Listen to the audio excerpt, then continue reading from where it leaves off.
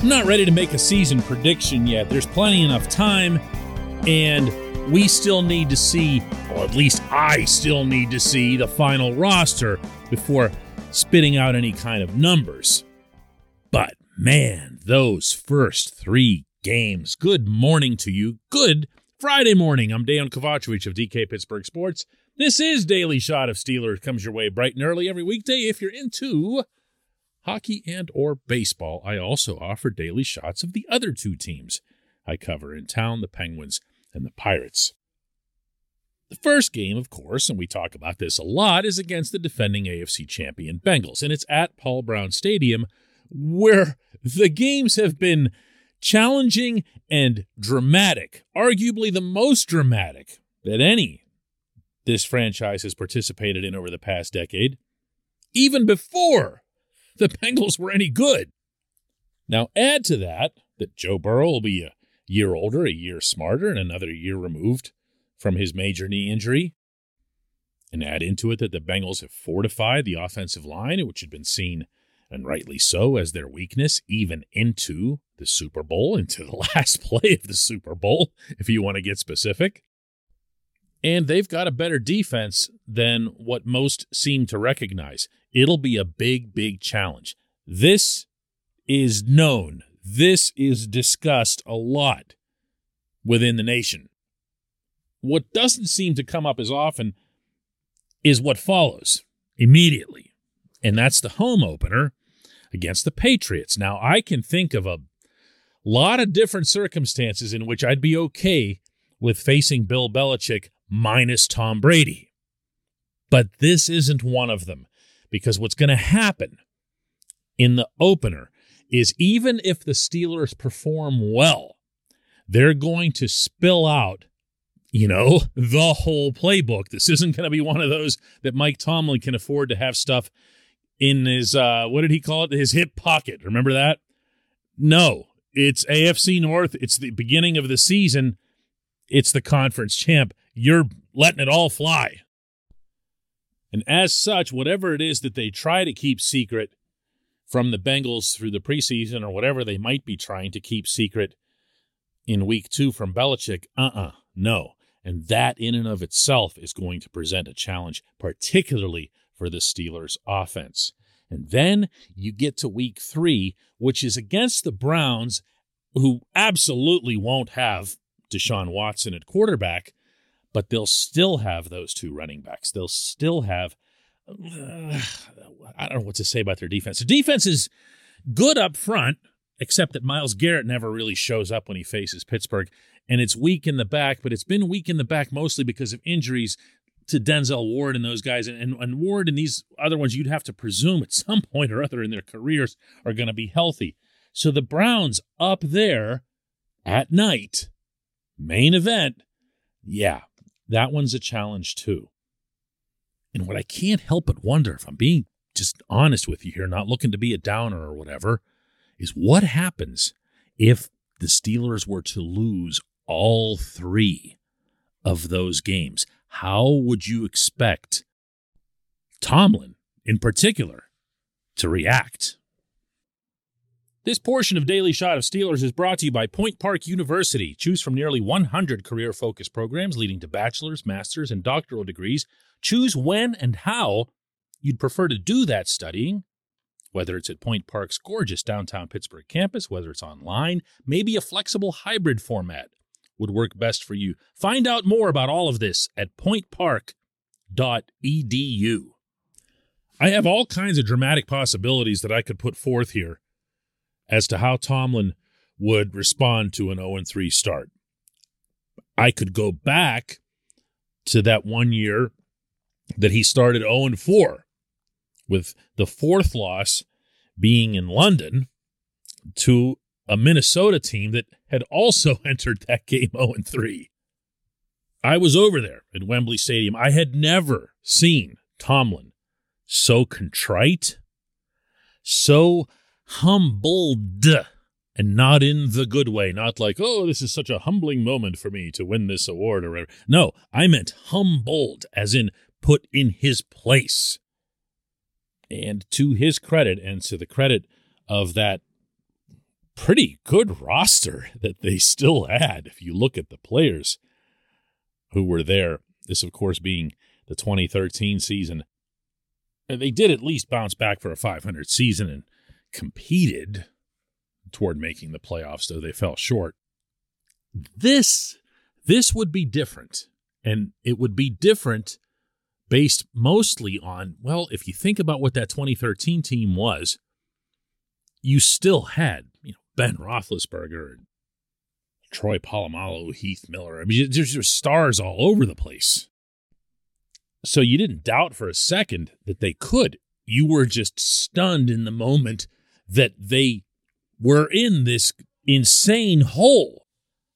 I don't think that'd be the case here. I really don't. I think you would see Tomlin look to make a significant change. And there is, of course, no more significant change that you can make to a football team than at quarterback.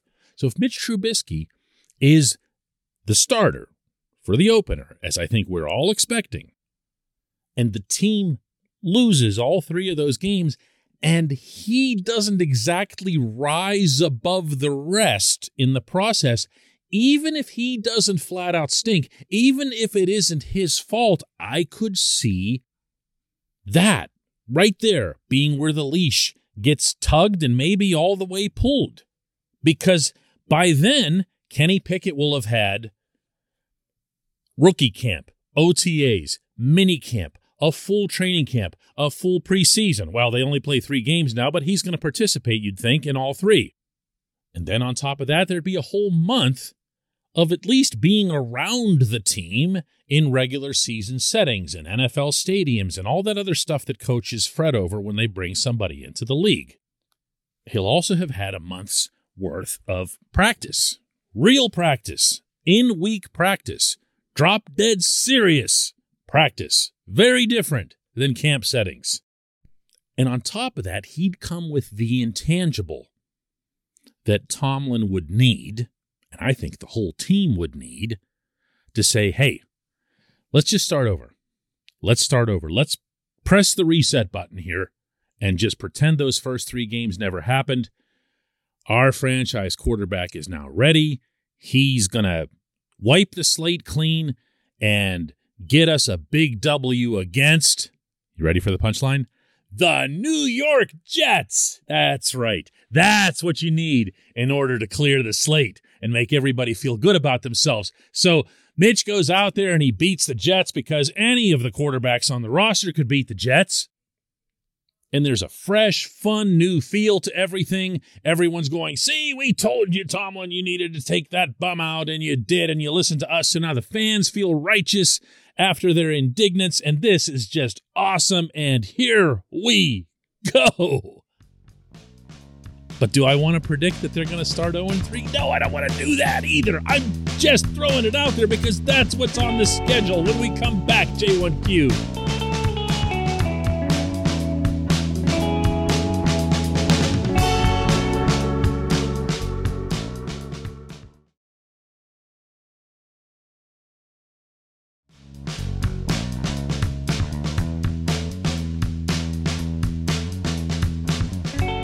Welcome back. It's time for Just One Question, and that's brought to you always on this program by the personal injury law firm of Luxembourg, Garvin, Kelly, and George, LGKG. They represent people who are hurt in car accidents, who need assistance with workers' comp and medical malpractice claims.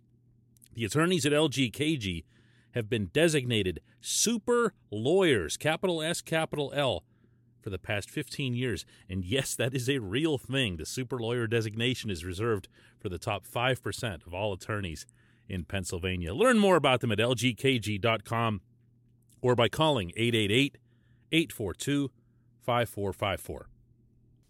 And today's J1Q comes from David, who asks, are you going to watch the running backs too? There has to be an actual number 2 who can get more than a yard. For anybody who doesn't know what David's referencing, yesterday's show was about things that I'd like to watch in camp, areas of focus before I get out to the field area and start paying attention. It helps to do that, as I was explaining on that episode, rather than to just stand there and watch the way you would as a fan and just kind of let stuff hit you.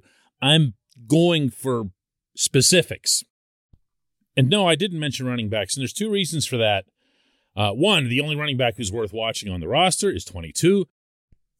Two, the best place to watch running backs at this time of year is in the actual preseason games. It might be the one position more than any other that allows for the fairest evaluation, meaning closest to an actual NFL game, and that applies whether it's happening in the first quarter or even the fourth, because there's guys out there, including in the trenches, who are playing for their literal football lives in those situations.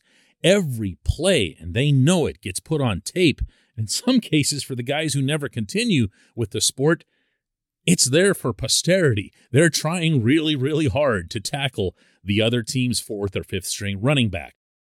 But I'm sorry, I can't get worked up about analyzing Benny Snell. We've seen a fair amount of Snell, and I'm underlining the word fair there, because although he hasn't been any kind of regular starter, obviously he's had some spot work in that sense, he's been out there a lot, and he's been used in different situations. He's been used as a feature back. He's been used as a goal line back. He's even been used as a third down back at times, which I've never understood, but he has. And but for the rarest of occasions, though they did exist, he hasn't gotten it done. Now, to his credit, he's become a very good special teams performer, and that's probably the main reason he's going to be assured of getting an NFL paycheck for a while. But as a running back, no. Anthony McFarland, I don't even know what to think of, honestly. I get what the Steelers found intriguing about him when he was at Maryland. I get the Tomlin/Maryland connection. And I get that this team has lacked a breakaway type runner, someone who can just find grass and keep running toward more grass until they get to the end zone for a long time now. I mean, we might be talking about Fast Willie here. But I have not ever seen that translate to anything real. And when you add on top of that McFarland's lack of availability, look, I'm not getting into the UDFAs either, okay? I know there are a couple of them that excite people. Let's see if they perform at all in NFL exhibitions before even getting into those guys.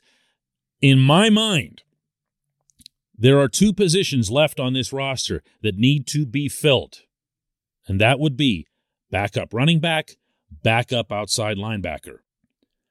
And it's probably in that order because I can at least list a couple of potential backup outside linebackers, notably Jannard Avery, Derek Tuska, guys who can at least come in and spell T.J. Watt and Alex Highsmith.